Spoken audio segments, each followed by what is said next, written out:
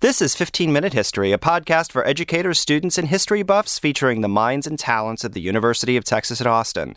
15-Minute History is a partnership of Not Even Past and Hemispheres in the College of Liberal Arts at UT Austin.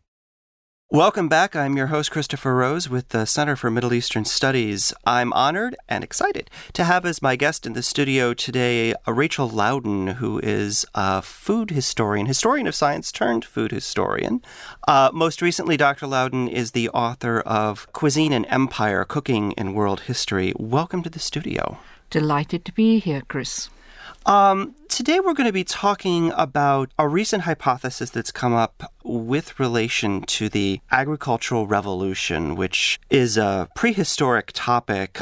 We don't have any written records about it, that suggests that the agricultural revolution might not have been the great leap forward that it was always believed to have been for mankind. So I'm going to start off by asking if you could just very briefly describe what the agricultural revolution was and what the traditional understanding of what that did for human development was. The name the agricultural revolution was introduced in the early 20th century by the renowned Marxist archaeologist and historian Gordon Childe to describe the transition of human beings from a stage in which they obtained their food by hunting and gathering to a stage in which they obtained most of their food by farming. As he saw it, and this is indicated by the word revolution, it had two features. One was that it was a relatively quick and dramatic event, and the other was that it was a great leap forward in human history because following the shift to farming, humankind, quickly moved to cities, states, and the whole growth of what we tend to call civilization. Both of those positions have been challenged in recent years. Almost nobody now believes that the agricultural revolution was a rapid event. It's usually assumed now to have taken thousands of years because it is such a difficult shift to make. But perhaps more interesting for this podcast, the idea that it was a great step forward has also come under serious attack. I first encountered this actually when we were in initial discussions about doing this podcast, and I found an entry on your blog, which is linked to on our website, that it's now been posited that this was actually something of a disaster. And I find that really remarkable. What is the critique or the hypothesis that's being put forward now? The critique also came from anthropologists who were looking at hunter-gatherer societies that are still around in the world today. And they decided that these hunter-gatherers had a life, comparatively speaking, of leisure, unlike the poor, modern worker who has to go to the office or to work from 9 to 5 days a week, stereotypically. Hunter-gatherers, it seemed, only had to work for 2 or 3 days to collect all the food they needed. The anthropologist Marshall Salins, who was a leading figure from Chicago, called the period before the agricultural revolution the original affluent society. Affluent because people could get everything they needed to live with relatively little work. Normally I try not to offer my opinion during an episode, but I'm finding this a bit of a stretch. Well, there was detailed work. Some of the work, most important work, was carried out by Richard Bernays Lee in the Kalahari Desert among the Ikung San, or the Bushmen, as they're normally called in popular parlance. Mm-hmm. And he went down there for a number of months and he studied what they did, and he found that they left camp in the morning on 2 or 2.5 days a week and returned to camp in the evening with enough mongongo nuts to sustain them during the rest of the week. Okay, so this is a hypothesis. Is this generally accepted? What is, as a food historian, what is your take on that? Well, it is widely accepted. Many of your listeners may have read a book by another anthropologist, Jared Diamond, called Guns, Germs and Steel, which I think is widely used in high schools. And Jared Diamond, prior to writing that book, asked the question, was the agricultural revolution the worst disaster in the history of the human race? The worst disaster? The worst disaster in the history of the human race. And this came out in Discover magazine, which is widely read. It was a very easily readable essay, and this has become very much the common opinion. Now, I think that you can only get away with this if you have a very funny notion of food and you have a very funny notion of work. For example, you mentioned I'm so sorry I can't pronounce the name of the Kalahari tribesfolk. Apparently they're living entirely on these nuts. Almost entirely. There are a few other things. They will catch some small animals. There are insects. There are some other fruits and plant materials, but the mongongo nut is the staple of their diet. Now, what I think is wrong with this analysis is that anthropologists were only paying attention to the collection of the mongongo nuts. Now, a mongongo nut is a very hard nut, and we can tell you some stories about how you can soften it in a moment if you like. But in order to eat a mongongo nut, you have to get the shell off.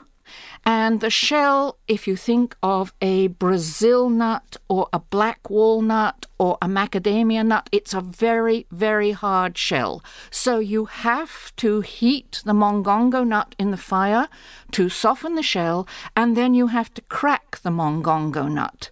Now, you might say, so cracking a few nuts, who cares?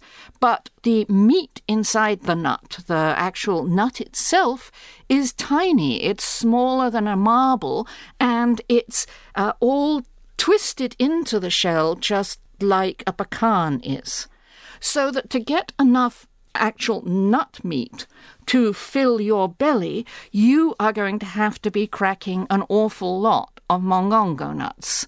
And when I went back and looked at the work that Lee did in the Kalahari, it turned out that it took 8 hours a week just to crack the mongongo nuts.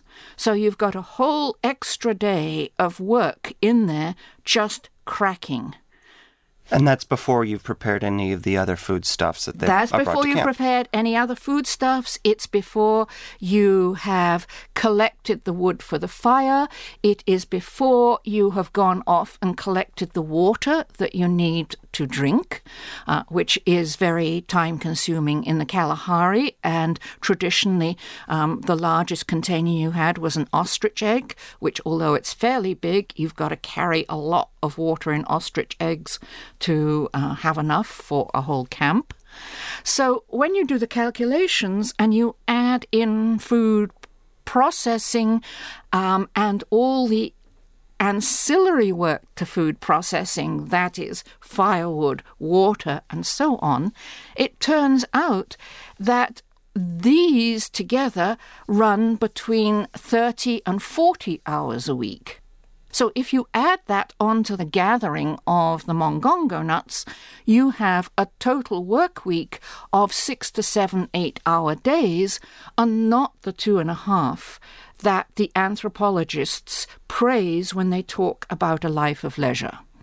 One also has to presumably take into account that life expectancy was not particularly long and that the availability of food could not be guaranteed in a hunter-gatherer society. There was always uncertainty about where their food was coming from, and there was always a hungry season. Mongongo nuts, for example, store fairly well, but towards the end of the year, you are running out of a ready supply of mongongo nuts. No, it wasn't a paradise. But for me, as a food historian, I think this is symptomatic of a huge gap that we have in history at the moment. There is a vast literature on and discussion of the history of agriculture, what hard work it is, how ploughing and sowing and harvesting your crops is a very laborious and energy-intensive activity. But where do we have the discussions about what happens after harvest? Because we don't eat plants, we don't eat harvests, we don't eat animals, we don't eat animal carcasses. We only eat those when they have been turned into something edible. And turning harvests and carcasses into something edible, in the research I have done, always, as in the case of the mongongo nuts, takes longer than the collection or farming of food in the first place. So I think we have to begin to look seriously at the enormous labor that humans took on once, unlike animals, they began to eat food that had been transformed from the natural state. So what did happen with the preparation of food when you move from this hunter-gatherer phase into an agricultural phase where you're actually controlling what's grown? Again, I think we have to rethink the agricultural revolution. Nobody would farm unless they knew how to turn what they farmed into food. Right. And what they farmed initially in most parts of the world was grains, the seeds of annual herbaceous plants. Now, grains are a very mixed blessing. They grow abundantly, they can be harvested every year, they are tiny and hard because they're the seeds for the next year, so they store very well, much better than mongongo nuts, for example. So those are all the benefits. And another benefit is that they are one of the most nutritionally complete kinds of foods because they are the food for new plants. The trouble is, because they are tiny and because they are hard as nails, literally, turning them into food is enormously laborious. And with the agricultural revolution, somebody had to take on the business of turning wheat or barley or corn or rye or oats into food. And that means grinding. And so far as I am able to ascertain, both from experiments with grindstones, observing modern women grinding, and the historical record, for a family of 4, it would take a woman about 5 hours a day to grind the grains. Now think about the implications of that for history. If you are to have rulers who do not grind, somebody has to be grinding for them. If you are to have women raising families and they're spending 5 hours a day grinding, and then they have to collect firewood and water, they have no option of doing anything else with their lives, essentially, except grind. And that is a stunning historical fact that I think we really need to come to terms with. Do we have any sense of what the division of labor might have been in the hunter-gatherer phase to compare it to? Roughly, how much time did it take women to... Right, yeah. or do we know, for example, that we don't? People are just not asking these questions, and my mission, or one of my missions, is to persuade archaeologists and historians to look very seriously at the question of who is doing these transformations that make the raw materials of food into something we can actually put in our mouths, and how long it takes them and how much energy it takes. Because I think a lot of the origins of inequality lie here. I think a lot of differences between different societies lie here. I think even the origins of large organized labor lie here, because a court, for example, a ruler has a court, and if he has a court, he has to have a kitchen staff of hundreds, sometimes thousands of people, many of whom, a large proportion of whom, are doing nothing but grind for the ruling class. As well as growing. I know as late as the 18th, 19th century, it was estimated in the Ottoman Empire that for every person who lived in Constantinople, there had to be 3 people producing full-time to support one resident in the city. Exactly. And they are not and there's going to be another 3 doing nothing but preparing the food, at least. Exactly.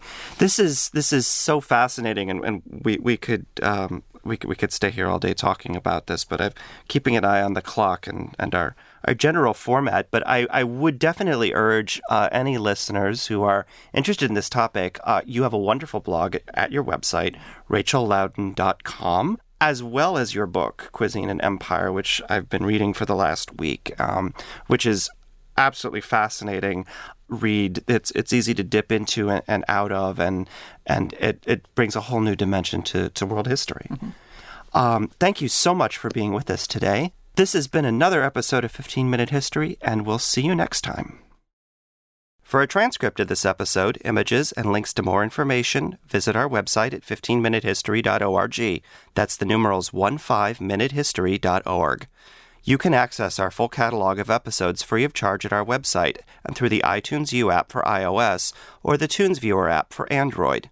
You can also access the 10 most recent episodes through the Apple Podcasts app, Google Play Podcasts, Stitcher, and Overcast. 15-Minute History is produced in partnership between Not Even Past and the Hemispheres Outreach Consortium. Our executive editor is Joan Newberger, and our technical editor is Christopher Rose. Our audio engineers are the awesome folks in the Liberal Arts Instructional Technology Services, Jacob Weiss, Morgan Honecker, Will Kurtzner, Samantha Skinner, and Michael Heidenreich. Special thanks also to Michael De Leon, iTunes U Site Administrator with Project 2021 and Educational Innovation. The University of Texas at Austin is a free speech campus. Opinions and viewpoints expressed in episodes of 15-Minute History do not represent the official position of the University of Texas or of any of its colleges or departments. Thanks for listening. We'll see you next time.